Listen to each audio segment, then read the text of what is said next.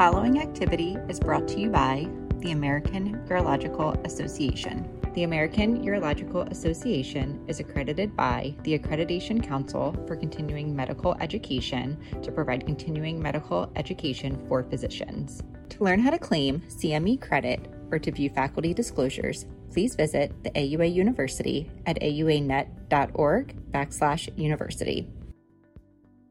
Hello, my name is Jennifer Robles, and I'm an assistant professor of urology at Vanderbilt University Medical Center.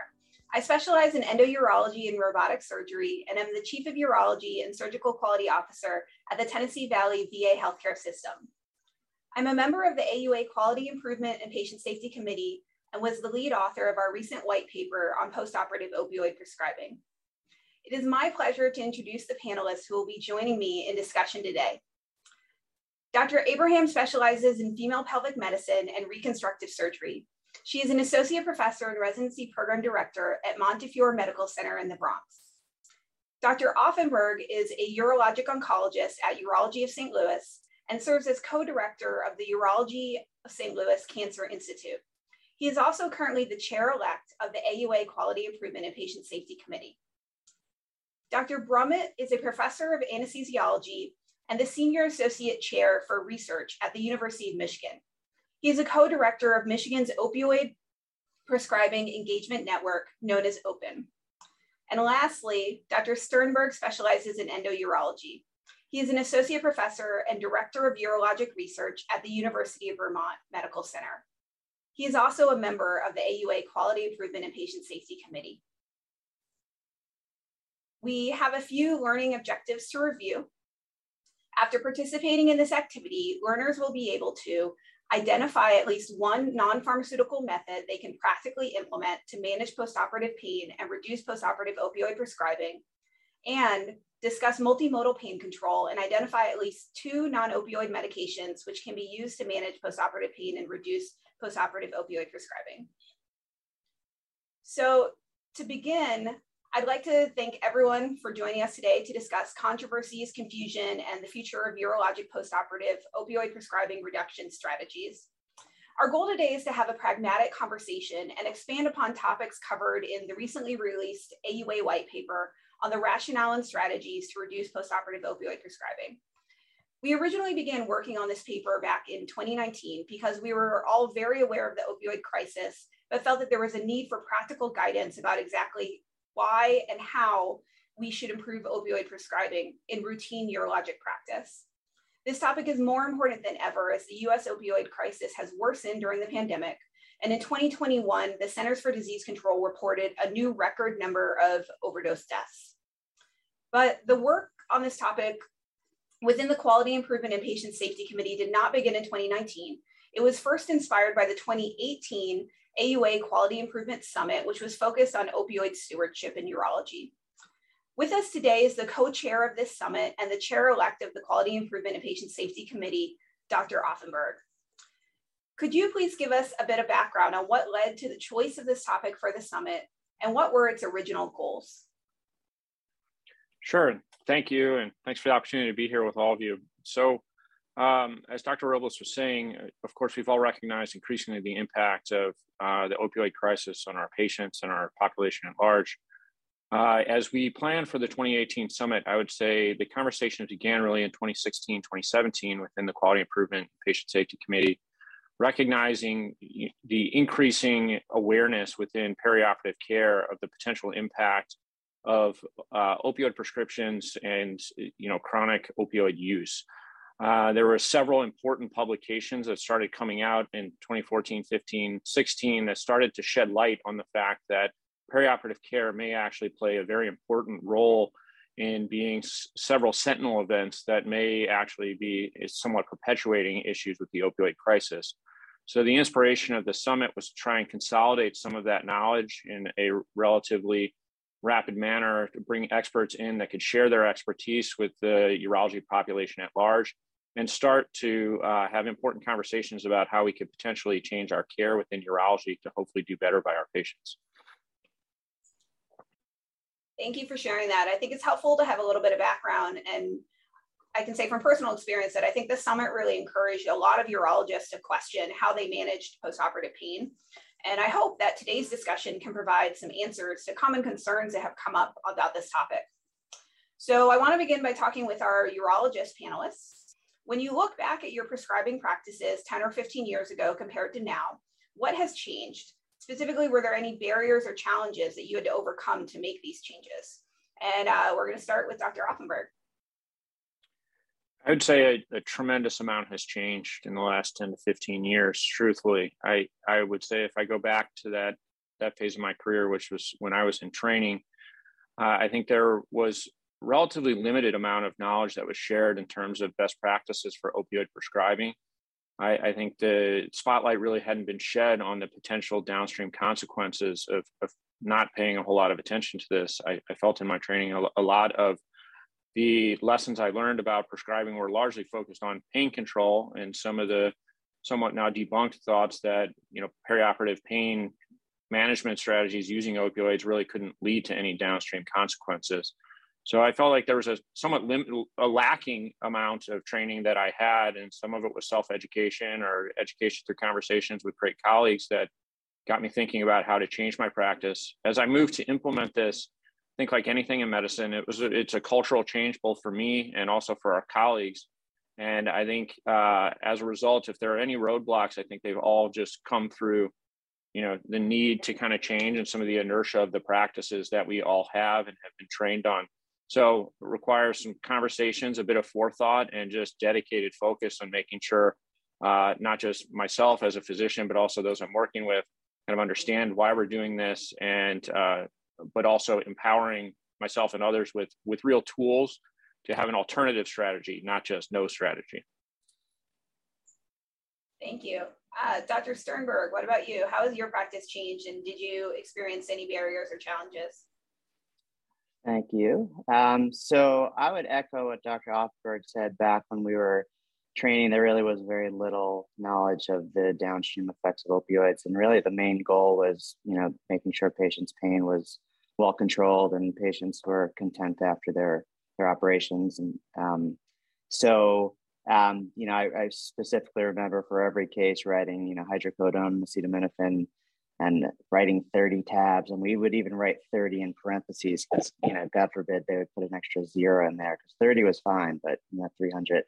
So just sort of like what Dr. Offenberg said, just kind of learning and hearing and seeing more and more about A, the downstream effects of opioids, and B, the alternatives that we could use. We kind of hit a point in practice, and again, I'll specify that my practice is mostly endourology. So I thought this was a very ideal setting to say, let's really try to avoid opioids and use alternatives, specifically NSAIDs, which had been shown to be equally, if not, more effective at times for that type of discomfort. So we kind of hit a day. We said, let's stop. And it's been about 5.5 years now at UVM. And we've switched over to diclofenac, and we used adjuncts that we'll talk about later in terms of stent discomfort. And, we did this kind of in 2 stages. The first stage, we still were giving opioids to patients who had allergies to NSAIDs or had compromised renal function. And then we even said, let's just try with everyone. And even those patients, we would just use acetaminophen, tamsulosin, and the other adjuncts. And honestly, it may sound surprising, but I really didn't have too many roadblocks. Most patients did very well. Of course, there were some, blips in the road, but really it's been very successful. And, our trainees wouldn't consider doing anything different at this point. Thank you. Dr. Abraham, have you had a similar experience? Oh, yes, very similar story in my FP-RS practice. Several years ago, I was routinely prescribing 20 to 25 tablets of oxycodone, and just thought that was the norm. People would have pain after surgery, and I had to give them something.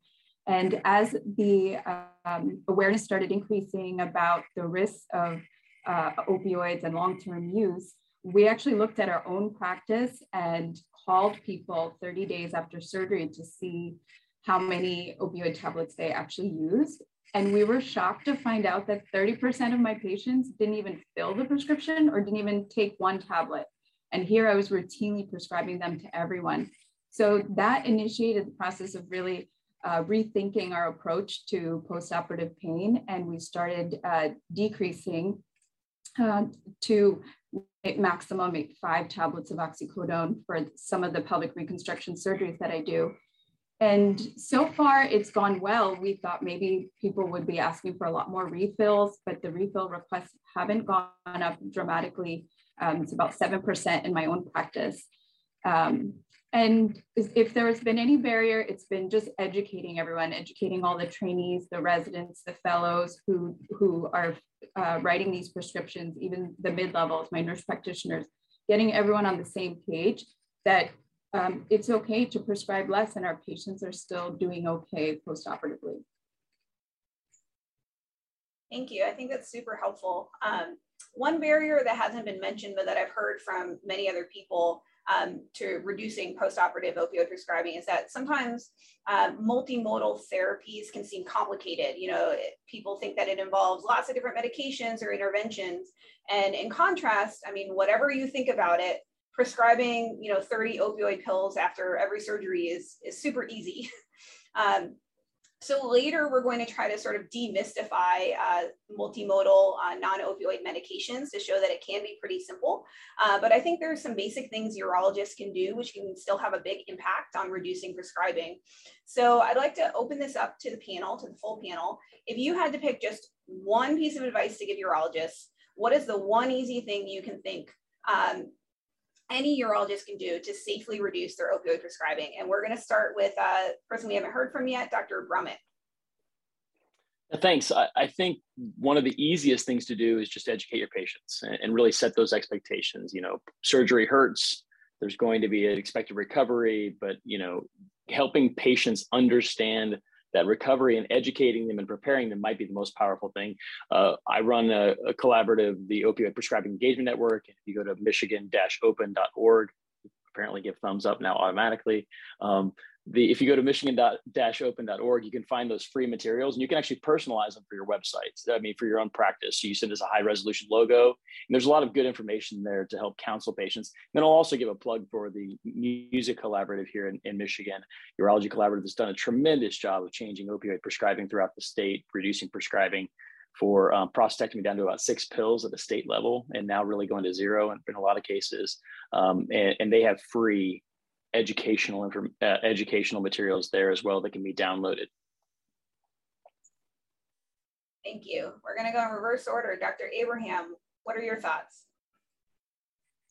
Oh, I'm going to echo about the patient education. So right before we go into the OR, I review how that they are going to have pain. The first day is the worst and each day gets better. And actually, it's been studied in FPMRS literature that on a scale of 0 to 10, your pain will be around 5 the first day, but by the end of that first week, it's down to 2 to 3. So at least patients know that, okay, the first day will be the worst, and there's a light at the end of the tunnel, and they have some idea of when that pain is going to decrease. So yeah, I think that pre-op education definitely helps. And Dr. Brummett mentioned those resources. We actually copied some of those images and put it into dot phrases so that we can paste it into our discharge paperwork. So the paperwork that the nurses are printing will have some of that educational material on non-opioid alternatives for pain control. So take advantage of those.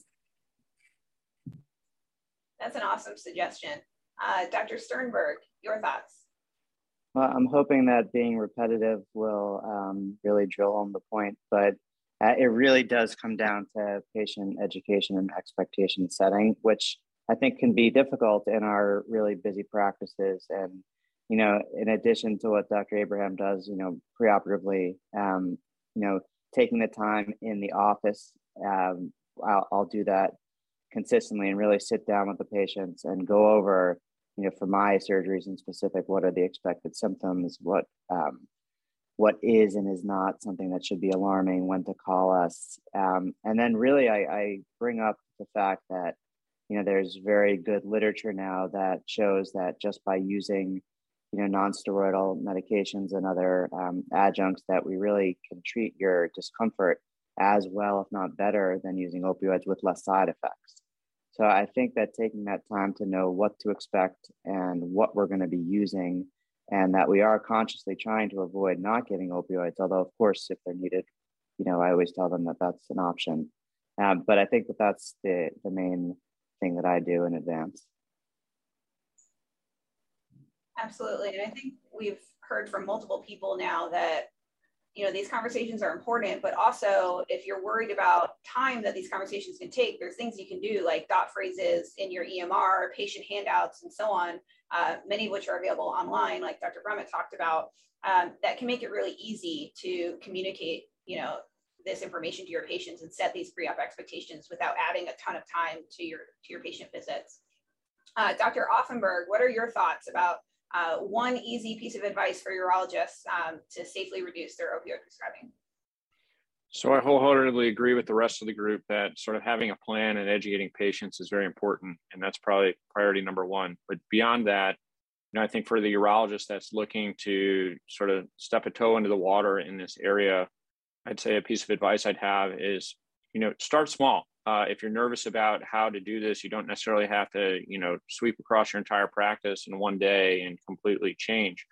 I would start with maybe one or two procedures that you feel, perhaps would be, on the easier end of the spectrum for you to try and change your practice, and at least start by seeing, how far can you reduce your opioids, and talk to the patients undergoing those procedures, come up with a strategy and implement it. And then truthfully, I think as Dr. Abraham alluded to, then ask the patients how it went. I found in my practice, it's been truly shocking how few patients feel they need the opioid pain medications, especially when empowered with a plan or an alternative.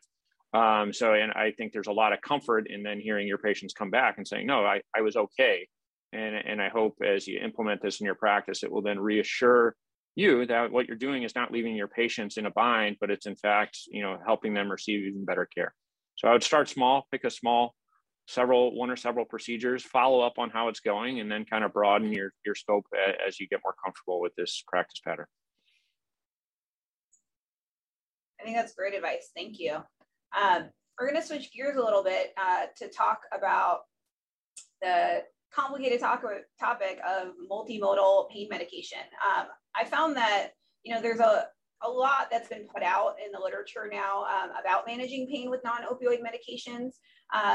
But often the details, the sort of nitty-gritty details of how you do it are not included. And that results, I think, in a lot of confusion and some controversy for folks. One of the goals of our white paper was to be more granular about what the common multimodal options are and specifically how to prescribe them. And so today I want to have a little bit more in-depth conversation about that. And we're going to start with one of the most polarizing and probably controversial drugs that many turn to in order to reduce opioid prescribing, and that is tramadol. And we're going to start with Dr. Brummett. In your opinion, is tramadol safer to use instead of so-called real opioids like oxycodone or hydrocodone? Yeah, thanks. So tramadol is not my favorite drug. In fact, I very seldom use it. The only times I ever prescribe it are when somebody's already on it, they're chronically using it, and they've demonstrated that it's fine. And even there, I struggle. It is not necessarily a safer opioid. I think there's been this misperception, and we need to remember that in other parts of the world, there are patients addicted to tramadol. I've interacted personally with people here in the U.S. whose first drug before they moved on to heroin was tramadol. David Yerlink from Toxin the Hound does a really great podcast. He has a really great website called Toxin the Hound, and he's got one called Tramadont. And so Tramadont, the reason he says it is because it's, tramadol is like if codeine and Prozac had a baby. Like that's what you should think about if you're thinking about tramadol, because in the end, it's a really weak mu-opioid receptor. It does almost nothing as an opioid. It's like giving an antidepressant like venlafaxine, the serotonin norepinephrine reuptake inhibitor. And then it has to be metabolized to have any opioidergic effects. About 20% of Caucasians in the US don't metabolize that at all. So basically all you're giving them is an antidepressant, which has potential for complications with other drugs, anything that is potentially going to affect their liver metabolism, so the CYP2, the CYP2D6 or the P450 system can affect the efficacy of the drug, both in terms of ramping it up and making it like getting an IV slug, all the way to making it not work at all. And we know about 2% of the population and up to 8% of the people of Middle Eastern background are ultra rapid metabolizers, meaning that when they get it, they get a tremendous high and then probably also tremendous crash. And so in the end, it's a dirty drug and not my favorite. If you're going to use an opioid and use a pure mu agonist without all of the dirty side effects. Thank you. And we will try to have links to some more information about that in that website that Dr. Brummett mentioned on our webinar site. So now I want to talk about one of the mainstays of multimodal therapy, but one that surgeons have the most apprehension about probably, which is non-steroidal anti-inflammatory drugs, or NSAIDs. NSAIDs have been shown to be highly effective for acute surgical pain, especially in combination with acetaminophen. But there are many NSAIDs to choose from, and many surgeons worry about potential risks from using them, including bleeding, acute kidney injury, et cetera. And so my question for the panel is, how do you use NSAIDs in your practice? Do you schedule them or you use them PRN? And which NSAIDs do you routinely use? And do you have any concerns about risks from NSAIDs? We will start with Dr. Abraham. I use NSAIDs a lot in my practice. So intraoperatively, I'll talk to anesthesia and we'll talk about giving ketorolac IV during the case. Then postoperatively, I advise my patients to take ibuprofen and acetaminophen every 8 hours for the first 3 days, and then to just use opioids for breakthrough pain. So I tell them to stay ahead of the pain the first 3 days, because some of the pelvic reconstructive surgeries I do can be very uncomfortable. And so I want them to stay ahead of the pain by taking it standing. I haven't had any issues with bleeding, increased bleeding because of using NSAIDs. I do advise people to take their NSAIDs with food.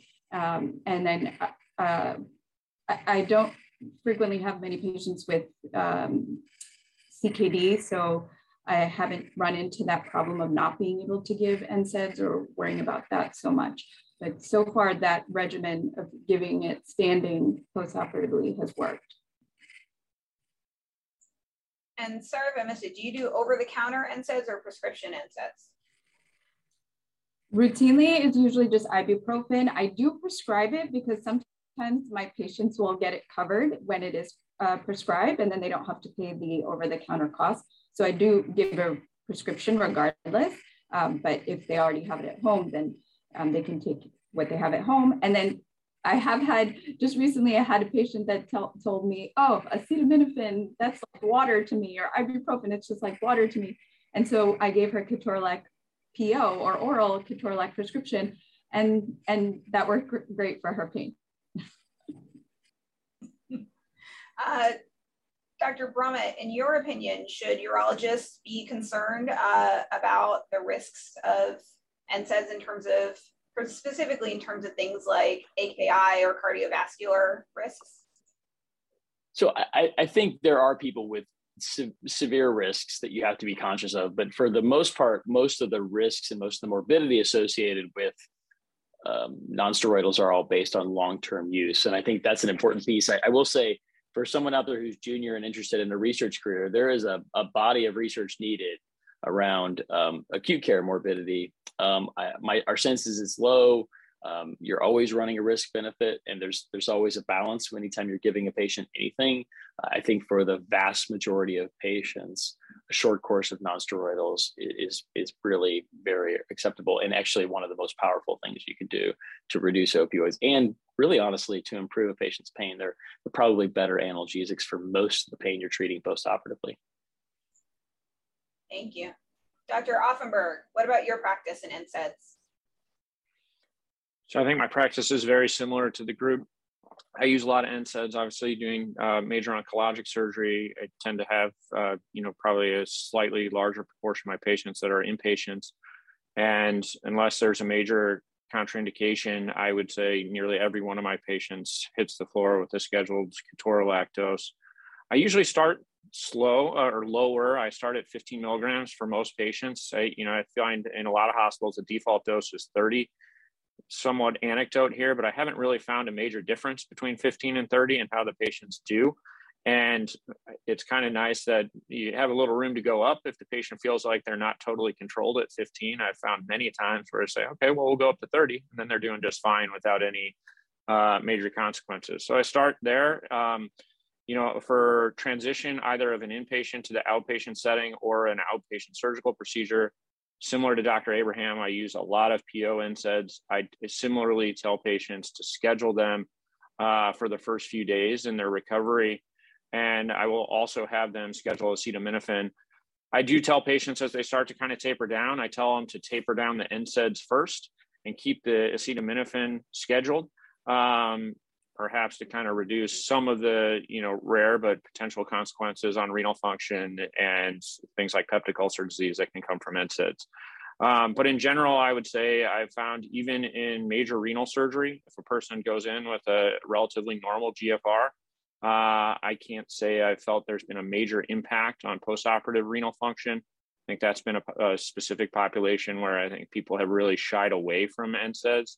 If a patient goes in with a marginal or even poor GFR, that is certainly a patient like Dr. Brummett alludes to that, I would not hit them with high doses of NSAIDs. And that's a patient I may be a little more likely to use opioids in. But outside of that circumstance or a patient that's got some other major medical contraindication, I use them in nearly everybody. And so it's IV ketorolac as an inpatient, usually transitioning to the outpatient. I do use PO ketorolac some, but also find, scheduling ibuprofen works with similar efficacy in my hands. It just happens to be a few more pills, except you can get the prescription pills at obviously higher formulations than the over-the-counter. Thank you. And I'd like to echo that. I mean, where I trained our robotic partial nephrectomies, unless they had horrible renal function, 100% got scheduled ketorolac as an inpatient. And we really never saw an issue with that. And so I've continued that practice myself and have experienced really good benefits from it, good pain control with patients, no real issues. Dr. Sternberg, from an endourology practice, are you incorporating NSAIDs as well? And do you use ketorolac too? Yes. So most of my cases are outpatient cases, but yeah, even with the inpatient cases, I think NSAIDs remain the mainstay treatment here for postoperative symptoms. I don't necessarily schedule because I think that stent discomfort is so variable. So some people really don't have symptoms at all, and some really are terribly bothered.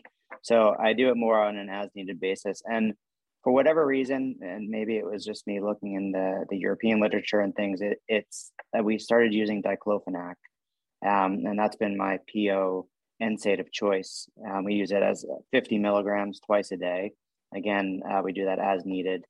And we'll combine that with acetaminophen and then with the other stent-related adjuncts. So we use tamsulosin, and we'll use an anticholinergic potentially.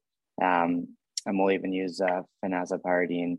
But in general, that's what we do postoperatively. And then we will give almost routinely IV ketorolac, and we tend to give it towards the end of the case. And we're still always asked by our anesthesia colleagues whether we can give it, and we're concerned about bleeding and things like that. But I think, to echo what everyone else says, I've seen very few complications in terms of bleeding even after percutaneous surgeries. So those are my two mainstays. Thank you, everyone. Nowadays, a lot of multimodal therapies and protocols incorporate a drug called gabapentin, which is a drug that was originally developed as an anti-seizure drug and is now used for neuropathic pain. And prior to the opioid crisis, I think was pretty unfamiliar to most urologists. So first, I just want to do a quick show of hands. Who here in this group uses gabapentin in their institutional protocols for postoperative pain? All right, a couple of us. There seems to be some mixed data about its effectiveness, and you can kind of see that in our group that we have mixed responses about how many of us use gabapentin. Dr. Brummett, could you give us some, kind of updated information about the current state of gabapentin in acute pain control? Sure. First of all, I should sort of half raise my hand because we do have protocols at the University of Michigan that include gabapentinoids as part of the protocol. And I actually don't, there's no judgment here because really I think the literature against the routine use of gabapentin is very new. There's a really nice meta-analysis done in 2020, published in Anesthesiology by Barrett.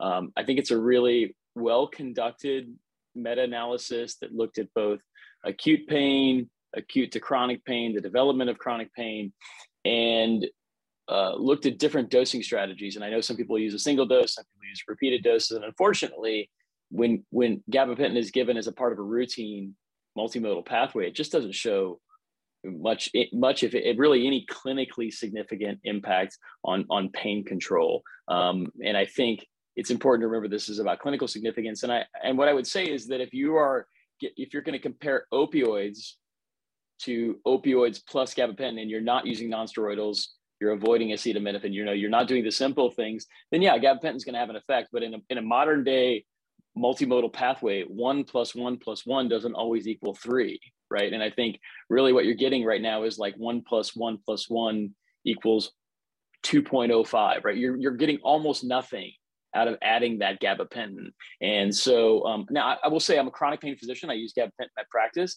And we also use gabapentin on the acute pain service because I think that there is something to be said about our poor understanding still today of precision medicine and precision prescribing. And there are certain phenotypes, people with widespread body pain, people that might look more like fibromyalgia patients, or those potentially even those chronic opioid users or longstanding chronic pain patients that may be more likely to benefit from gabapentinoids. And so this is where I think you rely on a pain consultation or another, or your inpatient pain service if you have that service. And if not, I think the reality is that it doesn't need to be a part of your routine everyday multimodal practice. Thank you. I think that's really helpful. That helps me define my practice and how we use gabapentin going forward. As you said, the literature on this is still evolving since the use of gabapentin in this for this reason is relatively new. I kind of want to just summarize what we've talked about so far with multimodal therapies, that essentially it seems like simple protocols, acetaminophen and NSAIDs, will cover most patients' pain for most procedures. You don't need to get fancy with drugs like gabapentin or anything else to have good baseline pain control. But that said, there are certainly potential adjuncts that we all use at different times that may be helpful depending on your patient population. Dr. Abraham, have you found that there are any additional adjuncts or blocks or anything like that you found useful? Yeah, so one of the surgeries that I do is a sacrospinous ligament fixation for prolapse. And my patients frequently have a lot of right-sided gluteal pain because I'm placing the stitches near sacral nerve roots or the pudendal nerve in that area. So I will do a pudendal nerve block to try to ameliorate postoperative pain, since it's particularly painful due to the where the stitches are placed in the surgery.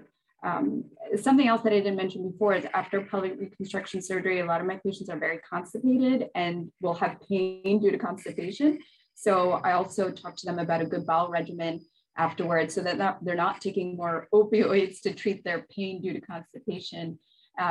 If some of my patients are going home with a catheter because they've had a bladder reconstruction or urethral reconstruction, they may have bladder spasms. And again, I tell them that they should be taking their antimuscarinic for bladder spasm, not opioids. So those are some other things that I'll counsel patients. Dr. Sternberg, what do you use for stent pain? Do you have a cocktail that you give patients? Yes, the cocktail. So I don't have a generic that everyone gets the same thing every time. I try to gather what their symptoms have been, get their baseline voiding habits if they've had stents before in the past. But I do use the standard adjuncts that have been shown to be effective. So I standard use tamsulosin I'll have them take that once a day. That has been shown to help with stent discomfort. For patients who are having more lower, bladder irritative symptoms, frequency and urgency, those can be quite significant with stents. So those patients will use anticholinergics. There's really no good data on phenazopyridine, but I tend to use it. I think that patients, we'll give a few doses of it at least. And I feel like that, sort of numbing of the bladder when they're voiding tends to help. But again, that's anecdotal.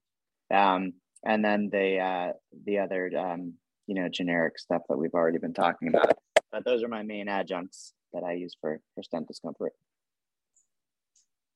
I use all of those as well. And so does, I think, everyone else in our group practice. I want to throw in that there's also really good evidence for using belladonna opium suppositories either at the beginning or the end of any sort of endourologic case, whether that's placing a stent, ureteroscopy, TURBT, anything you think there's going to be bladder overactivity. There's a good prospective randomized trial that showed benefit from it. So we've incorporated that. And I think it's had a really big impact on patients and making sure that they don't get behind on their pain initially right there in PACU when they wake up. That's a great point. I think that that's something I should consider incorporating more into my practice. Dr. Offenberg, is there anything that you use or do you keep it simple? I would say I especially for major, oncologic open surgeries, I am a huge fan of partnering with our acute pain service for, the whatever block or other sort of, local anesthetic options may be best suited for the surgical location we're working in. I'm a big fan of thoracic epidurals for, major laparotomies or subcostal work. We, in some of our public work at an institution I previously worked at, we very commonly would use actually tap infusion catheters that would be on a pump for a few days.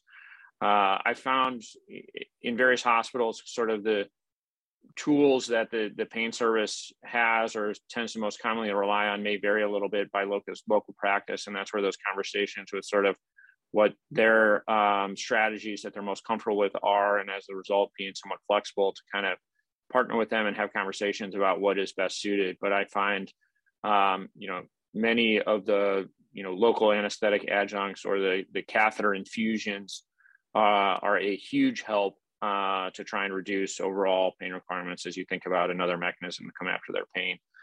So I do a lot of that for inpatient, and on the outpatient front, I think I'd echo most of what everyone else is saying as well by just adding, adjuncts where appropriate that have some evidence to support their use, whether it's for stent discomfort or bladder discomfort, things like that. So.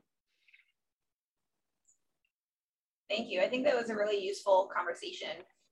While I think that we can all agree that many patients do very well with non-opioid based multimodal medications, they don't work for everyone. We all know this. Some patients can't take them because of allergies or because of contraindications or because they have chronic pain and need something stronger.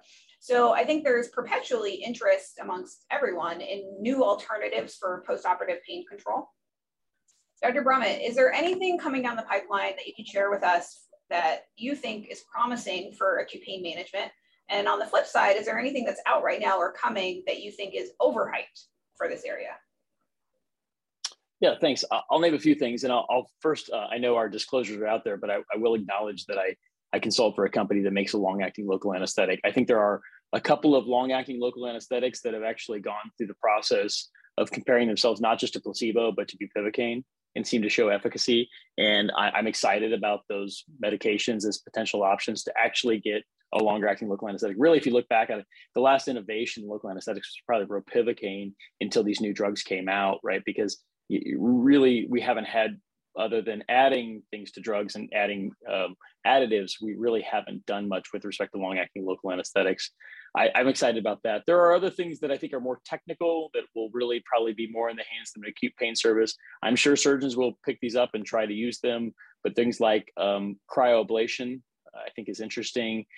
Largely the limitation of cryoablation in the past has been the size of the machine and the complexity of the machine and the breaking of the machine. But the idea of creating a short-term ablation of a sensory nerve, and really thinking about sensory nerves, it is attractive in terms of providing a prolonged relief. And Brian Ilfeld, again, I'm going to plug a bunch of anesthesiology articles because we do publish a lot of great acute pain literature in the journal of in anesthesiology. I think it's a great journal. And Brian Ilfeld's written a really nice review of both cryoablation and then another one about peripheral nerve stimulation. And there's a lot of new peripheral nerve stimulators. This is something that as a chronic pain physician, we've been doing stimulation for a long time. It started out as spinal cord stimulation and then moved to peripheral nerve stimulation. Some of these new stimulators are great because actually you don't have to be super technical. When you're far from the nerve, you can actually get a good block, and it's nice. They're percutaneous. They stay in for a period of time and then they come out. They go in with a temporary battery and they come out. So I think these are interesting things. How they apply to urology, I think, is still to be determined. And I think we need more efficacy data out there. But I'm excited about those products, and I continue to see more and more work that comes out. I think on the overhyped side, again, we talked about long-acting local anesthetics. I believe that in the surgical community in particular, liposomal bupivacaine is still overhyped. I believe that there are a lot of surgeons out there who still believe in and use liposomal bupivacaine and believe it provides additional efficacy. Based on my review of the literature, and I'll say that strongly, and again, acknowledging my conflict of interest by working with this other company, but acknowledging that my bias, my concern about liposomal bupivacaine is based on the review of the literature. Two really good meta-analysis. There's a meta-analysis in anesthesiology and then a narrative review. And I think an important thing here is both came to the same conclusion that there's really just not evidence that liposomal bupivacaine provides a clinically significant improvement in pain or a clinically significant reduction in opioid use.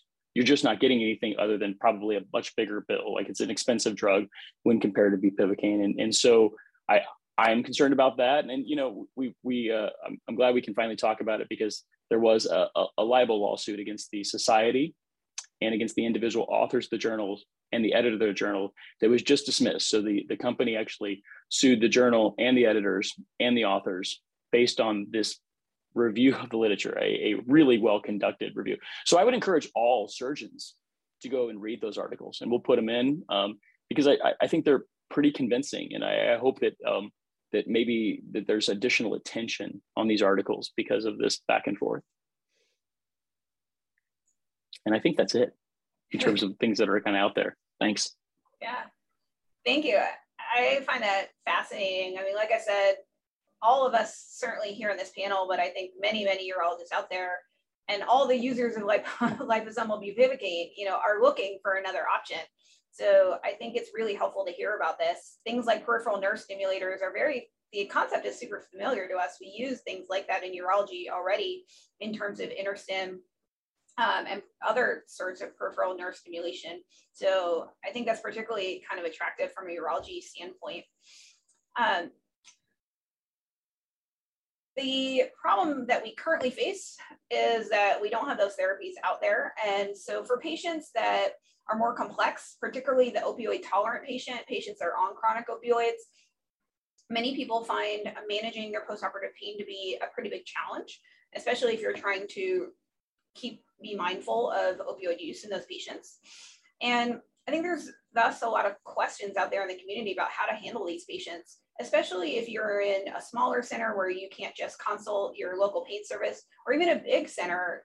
On a preoperative side, sometimes there can be a multi-month wait to get someone into a pain clinic if you're trying to do that.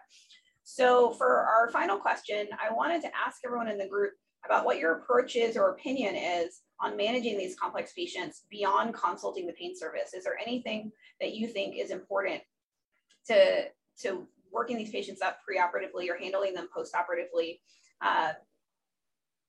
And let's see, we're going to start with Dr. Sternberg. How do you manage patients? So again, this is my patient population, mostly on an outpatient basis. And so it starts again with a very open conversation about their pain and understanding their prior use of these medications and where they're at sort of with that. So certainly I'm happy to prescribe these for patients who we have that open conversation with, and they can get a short course of opioids. But what I really stress here is that this is where we really have to remember that medicine's a team sport. And reaching out, taking the time to reach out to the primary care providers, who really know the patient on multiple levels and can sort of quarterback the pain management with you is really important. So you're not mixing messages. So I think getting that conversation going and having a plan with the primary care physician is really sort of the most important thing that I do. Thank you. Dr. Abraham, what do you think is important? Yeah, similarly, so we have kind of a big system, so it's really hard to get someone on the phone, but even just sending a message to whoever's already prescribing or managing the pain for this patient, just giving them notice that this patient's going to have surgery, what specific recommendations do you have for me? And otherwise, I manage my patients the same way, prescribe the same amount of opioids that I normally would. And if I need to give a refill, then I'll provide a refill. It's just so much easier to provide refills now because it's electronic. So, so it hasn't changed my practice too much. Just letting the pain management specialist or the PCP know that they're having surgery, and then doing what I routinely do, giving refills as needed. Dr. Offenberg, what about you? I would agree with pretty much all of that. And I would say also, I have a conversation with the patient that comes in with prior opioid use about, our plans and how, I'm going to try to manage them in a similar manner to all of my other patients, with the caveat that I will usually continue baseline opioids, at their home dosing for a lot of reasons. But one, just so we're not dealing with a withdrawal type event in the postoperative period. So I'll continue those. I also, both personally and to the patient, recognize they may be a patient that has a slightly higher probability of getting, a few added opioid doses compared to a patient that doesn't have some prior opioid tolerance. The other thing I will often tell them, especially with the major inpatient surgeries, is, and Dr. Brummett maybe could speak to this too, I find those patients can be a little harder to kind of find the right spot for pain control because, at a patient level, I think they're sort of can sometimes have kind of a hyperalgesic response, and that can be somewhat unpredictable how significant it is. And so in all of those patients, I tell them pre and post-op, listen, we're going to work hard to get on top of your pain. We're not ignoring it, but it may take us a little more time than the average patient to figure out where the appropriate balance is. I still try to stick to my strategy of continuing them on their baselines and then using the non-opioid alternatives, in a major way as our first sort of additive for postoperative pain control. I'll use, PRN opioids as needed. And, on the inpatient side, certainly these are patients when available, trying to pull in your acute pain service for a little bit of help can be very beneficial. And on an outpatient front, similarly, I also communicate with whoever their outpatient provider is that's prescribing the medication for a lot of reasons, but also because especially the true chronic pain patient often has things like pain contracts, et cetera, that you can get into some complexity if there's another physician writing prescriptions, even if it's for perioperative pain. So that's where communication, I think, is very important, both with you and the patient and their doctor. So just we know who's kind of carrying the football, so to speak. Yeah, totally agree. Dr. Brummett, what are your thoughts on this? I have a lot of thoughts, but I guess what I'll start by saying is I agree with everything here. And I'll go back and, Dr. Offenberg asked the question of sort of setting that expectation, but also finding that sweet spot. I think this is a place where, while meta-analysis will say ketamine, a single dose ketamine helps with post-op pain, actually there's a large RCT not in those meta-analyses that's going to blow it all away. For most people, a single dose of ketamine is not going to be helpful. However, I do believe when you're talking about the chronic opioid user, ketamine infusion for inpatient surgery can be incredibly effective. And we now are able to do those on the floor. We got some help from folks at Thomas Jefferson. And I'm a big believer that ketamine infusions are incredibly effective in inpatient management of a chronic opioid patient. I would also agree with Dr. Abraham that you don't necessarily need to escalate your dosing. And Mark Bickett from our group just published a paper really looking at statewide data for general gynecologic and vascular surgery, showing that while chronic opioid users use more, it's actually not as much more as you would expect. And so I think setting that normal expectation of maybe I'm going to give a little more, or maybe I'm just going to give my same dose, but I'm going to have a lower threshold for refill. I'm going to acknowledge this is a person who may need a refill. I'm going to be okay with that, but I'm not going to automatically overprescribe to everybody because I think they need 2 or 3-fold. We didn't really see that. I mean, and some of that could be because what Dr. Offenberg mentioned, which is the fact that they're taking their home medications. And I think those things are true. We think at a statewide level, because I'm sure there's people listening to this podcast say, well, I don't have an acute pain service, or I don't have somebody who's going to come, this is ivory tower medicine. And so we really need to think about what does this look like in a scalable national model? And I think there's 3 things. And I think one is screening for substance use disorders. So we don't do that yet, right? I think this is not just about asking people if they're using opioids. And I'm not just talking about opioids and heroin, but stimulants, alcohol. We've seen now in JAMA article last week, alcohol deaths up during the pandemic, right? So we really need to be thinking about screening for substance use disorder. We need to communicate with the patient and the provider. And then we need to create a transition of care pathway. We need to have a plan in place. And, Dr. Sternberg talked about reaching out to the PCP. And I think that's a critical piece, right? Pooja Lajsetti published a paper in JGIM showing that most people, 90% of the patients that are with private insurance, national claims data, had a usual prescriber, someone who prescribed month over month. That was who they were getting their opioids from. But most people don't go back to that usual prescriber within 30 days after surgery. And when they don't, there's more high-risk prescribing. And what I mean by that is higher daily doses, more overlapping prescriptions, and more prescriptions with benzodiazepines together. And so basically you're creating a bad situation that eventually the PCP is the PCP ends up, whether they like it or not, holding the cards, right? Like they're gonna have it. You're gonna punt that patient back at some point. So I think engaging them early in an empathetic way, acknowledging it is the hardest job in medicine, being a primary care physician. But I think if you're genuine about wanting to help them and you engage them early, I think that's probably one of the most powerful things you can do to really give that person a smoother perioperative course.